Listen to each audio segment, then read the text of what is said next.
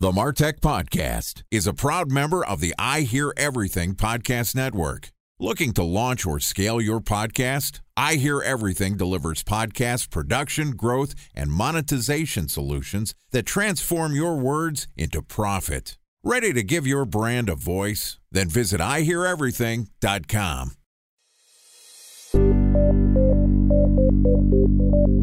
From advertising to software as a service to data.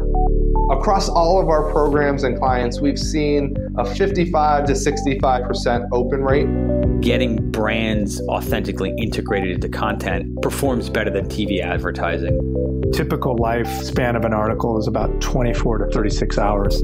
If we're reaching out to the right person with the right message and a clear call to action, then it's just a matter of timing. Welcome to the MarTech Podcast, a Ben J. Schaap LLC production. In this podcast, you'll hear the stories of world-class marketers that use technology to drive business results and achieve career success. We'll unearth the real-world experiences of some of the brightest minds in the marketing and technology space so you can learn the tools, tips, and tricks they've learned along the way. Now here's the host of the MarTech Podcast, Benjamin Shapiro. Welcome to the MarTech Podcast. Today we're going to discuss the practice and value of building a community as a marketing channel. Joining us is Jacob Peters, who is the co-founder of Commsor. Commsor is a community control center that places powerful analytics, automations, and engagement tools for world-class communities focusing on B2B SaaS brands. So far this week, Jacob and I have discussed the value of owning your own community, and today we're going to talk about setting up a community for long-term success. Okay, here's the second part of my conversation with Jacob Peters, co-founder of Commsor. Jacob, welcome back to the MarTech Podcast. Thanks, Ben. Excited to be back. Excited to have you on the show. Yesterday, we talked about the reason why brands are building community. As it turns out, the more that people are engaging digitally, the more they tend to feel alone. We're actually not building close relationships. And so the idea of community becomes very powerful in this new digital age. So let's say, hypothetically speaking, I'm running a content business. Maybe it's a podcast, and I'm interested in creating community. I want to extend the relationship that I already have with my audience to be deeper, to be more engaging. How do I go about setting up a community so I'm not only getting something launched that's easily accessible and attractive, but also something that's going to set me up for long-term success? Yes, when it comes to building a community, the two things that you need is, number one, a reason for people to gather, and then number two, a reason for people to re-engage. So when it comes to a reason to people to gather, it has to be a shared affiliation or a shared experience or a common interest among folks. For example, if you are hosting a coding bootcamp or some sort of cohort-based community or a startup accelerator, that is a point-in-time experience where there's a reason for people to gather around something that's mutually important or mutually shared. So, for example, I'm running the MarTech Podcast. We've got listeners. We want to put everybody together that's interested in MarTech in the same space so we can talk about MarTech shit. I mean, that's kind of the basic idea. You have to have a common thread. How tightly focused does that have to be? Can we create a marketing community? Should we be creating a business community? Should we be creating communities that are for specific verticals of MarTech, like marketing operations or stack building? How specific should we be getting? So considering the spectrum of niche versus broad is a very important first step to thinking about starting your community. A lot of people make the mistake of going too broad at first. It's like, okay, we are going to create the ultimate community for marketers. But when you start to peel back the onion of what that could entail, there's different subsets of marketing like SEO, outbound, paid advertising, even podcasting as a channel, for example, marketing ops. So when it becomes that broad, there just aren't that many people out there that are going to resonate with that. But if you say, hey, this community is just for marketing ops professionals, which is a very specialized subset of the marketing field, that is a much stronger reason for people to gather than something that's a little bit more broad. Now, you can go make the mistake of going too niche and too specific to saying, hey, this community is for marketing ops professionals in San Francisco, because maybe, there's only a few hundred or a few thousand of them, and that's not enough in terms of volume. Or maybe restricting it to be like, this is for marketing ops professionals that are within this age demographic or solving this specific type of problem. I think that there's an important thing to think about here, which is you have to know your audience and understand the value that you're providing to them. I don't want to create a generic business network for a community that already exists. It's called LinkedIn, and people can already have conversations on LinkedIn. Now, there are groups within LinkedIn that might not be sufficient. Maybe the MarTech communities in LinkedIn are just not really useful and full of spam. We want to actually build real relationships and communication, be able to provide outside value.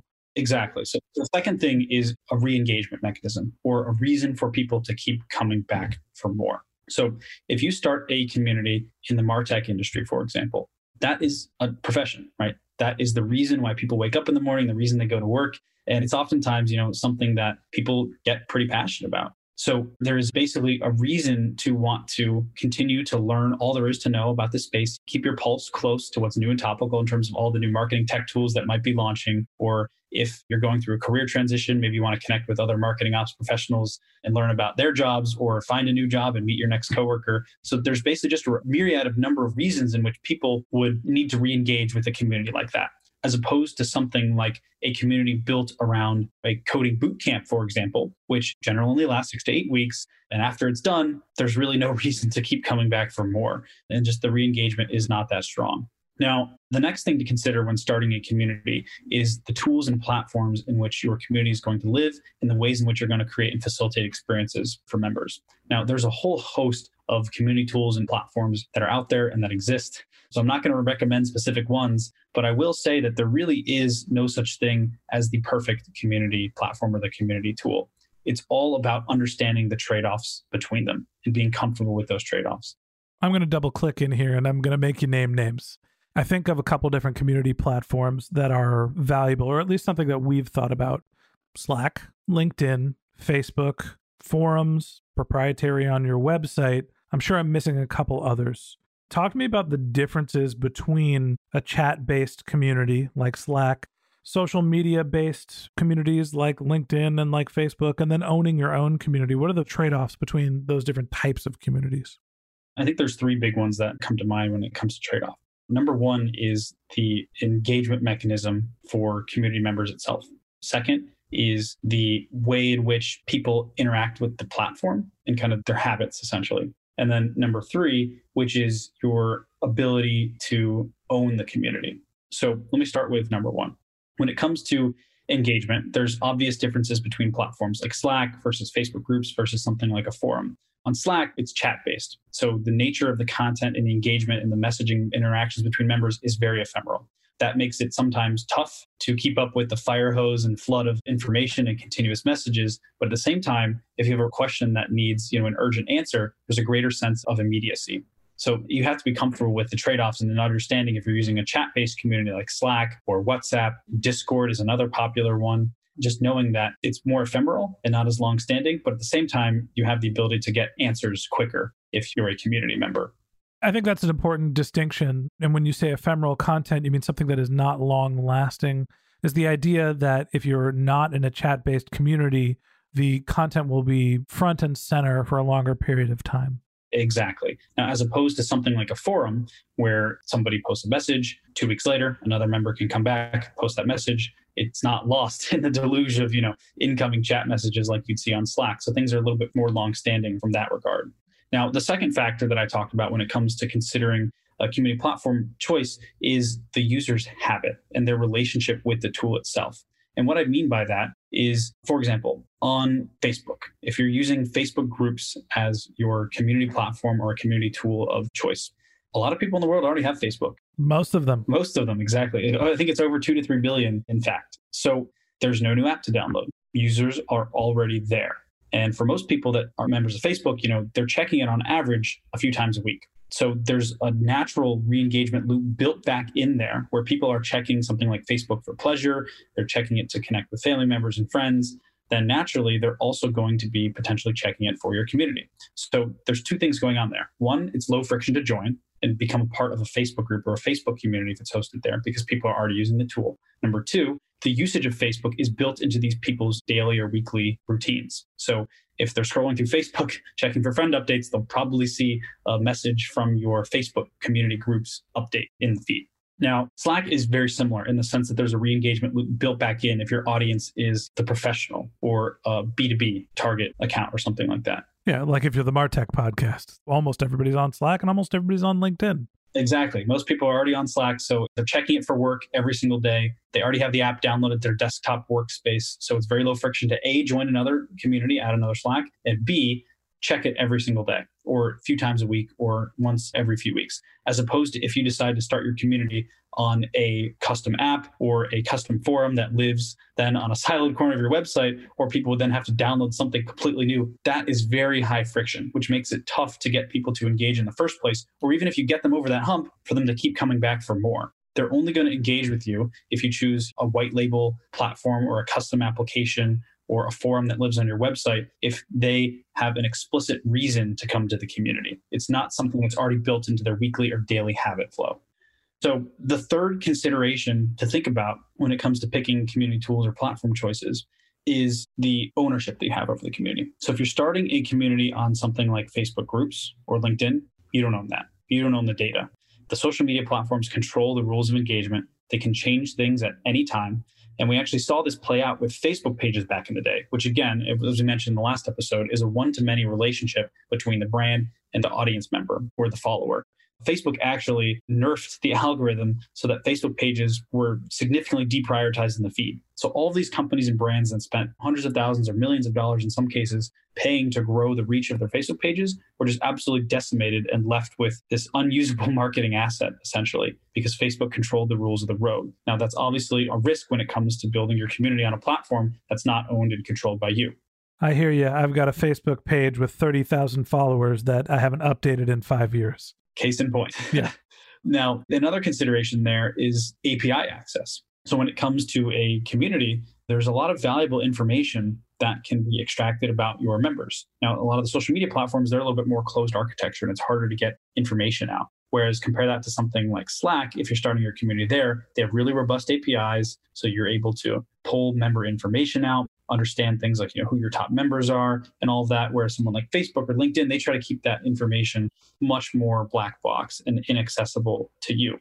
The other thing is the content that you're able to generate from the community and do things with. So this is an important consideration because as we talked about in the last episode, a big benefit of community is the content that your community members can generate on your behalf. Like you don't have to be the one writing all of your content marketing pieces or coming up with ideas for what to write about if your community members are sourcing that for you.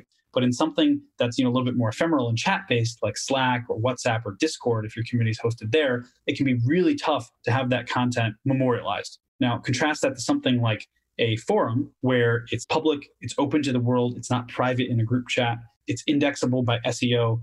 That can be a little bit more powerful from a content perspective as opposed to something that's a little bit more closed and private, like a chat community platform. Is there an effective way to take ephemeral content and turn it into forums without just, ripping the entire conversation out of your Slack community, or B, having to write blog posts based on what people are saying? From what I know, it's rather manual, but still valuable. Okay. So we've decided that we're going to build a community focused on MarTech. That's something that we think our audience is interested. Obviously, we're biased here at the MarTech podcast, and we're going to focus on going to where our community members are already interacting. That's Slack and LinkedIn. Once we establish our community accounts, talk to me about onboarding and driving initial activity. So onboarding is something that's oftentimes very overlooked, but very crucial when it comes to a community experience. And the feeling that you're able to invoke from a community member in the first few minutes or a few hours or a few days or a few weeks of their experience kind of sets the cultural tone for what the remainder of their experience with the community is going to be like. So onboarding can come in many different shapes and sizes and processes, but the key takeaway is that you need to be very purposeful about the way in which you onboard members. It's no longer enough to just send somebody an invite to a Slack community or tell them to join this group on LinkedIn and be like, have fun.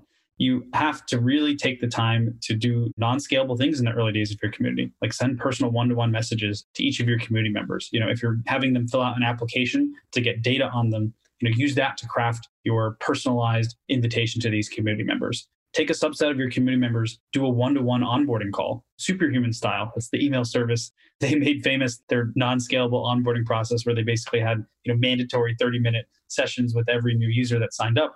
I encourage community managers and community leaders all the time to do non-scalable tactics like those in the early days. And this is really critical for your first initial members, because the initial members set the tone for what the rest of the community is going to be like.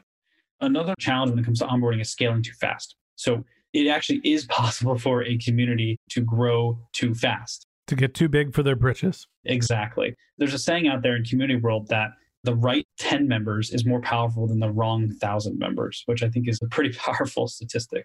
You know, you're building a quorum and environment. And so it's like when you get a container of strawberries and one of them goes bad, and then all of a sudden the 3 of them next to it goes bad, and it just, it starts to spread. That bacteria grows quickly. And so you got to get the bad strawberry out of the container as quickly as you can. I know, really obtuse metaphor, but I hear what you're saying with needing the right members and to create a community that actually has a heart and a soul and a collection of people that have a common way of interacting with each other.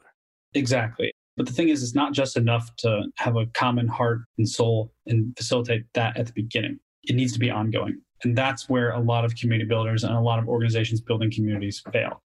Okay, so I joined a community back in the day, Modern Sales Pro, I think it was. It was a Google community. I didn't even know Google had communities, some sort of a forum. And there was a big onboarding doc with the community rules and regulations, and everybody had to read them and sign them and agree to them, and kind of laid the groundwork of how to interact with the community. It is much more complicated than you should come into this community, you should contribute, and don't just focus on selling your shit to the rest of the group. What are the other mechanisms to get people to understand and follow the rules? The biggest one is to set an example and lead by example. I call this principle follow the leader.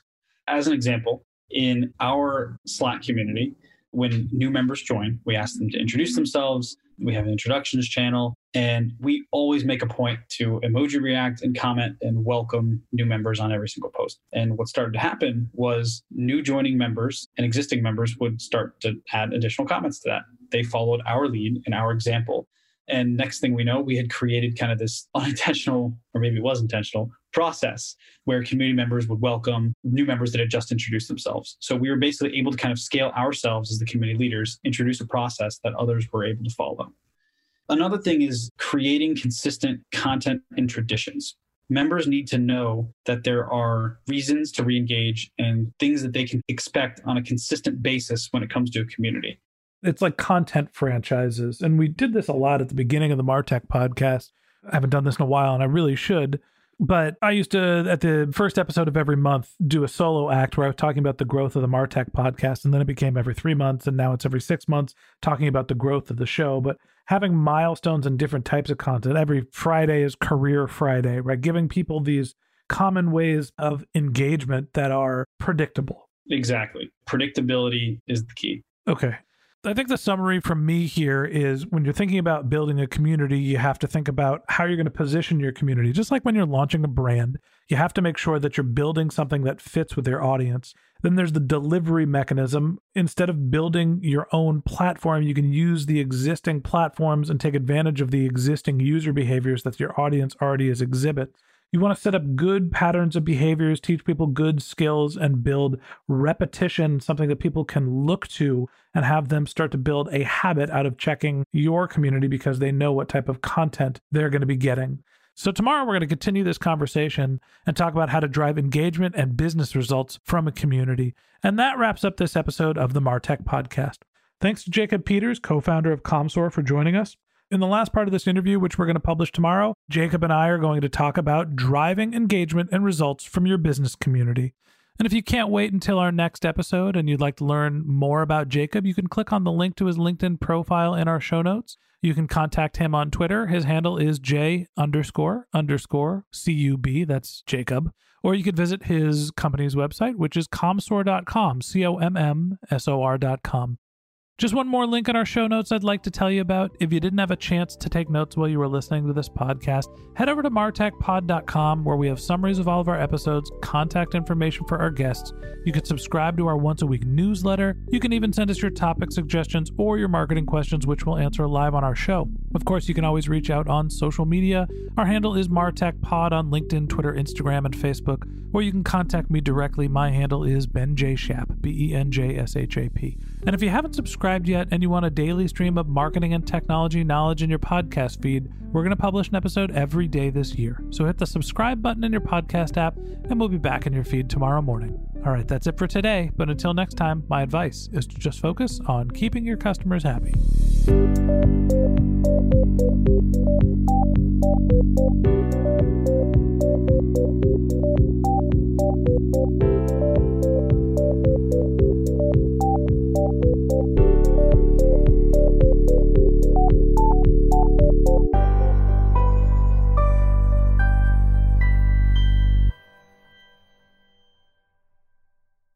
Thanks for listening to the MarTech Podcast, an I Hear Everything production. Looking to launch or scale a podcast like this one for your brand? Then visit iheareverything.com.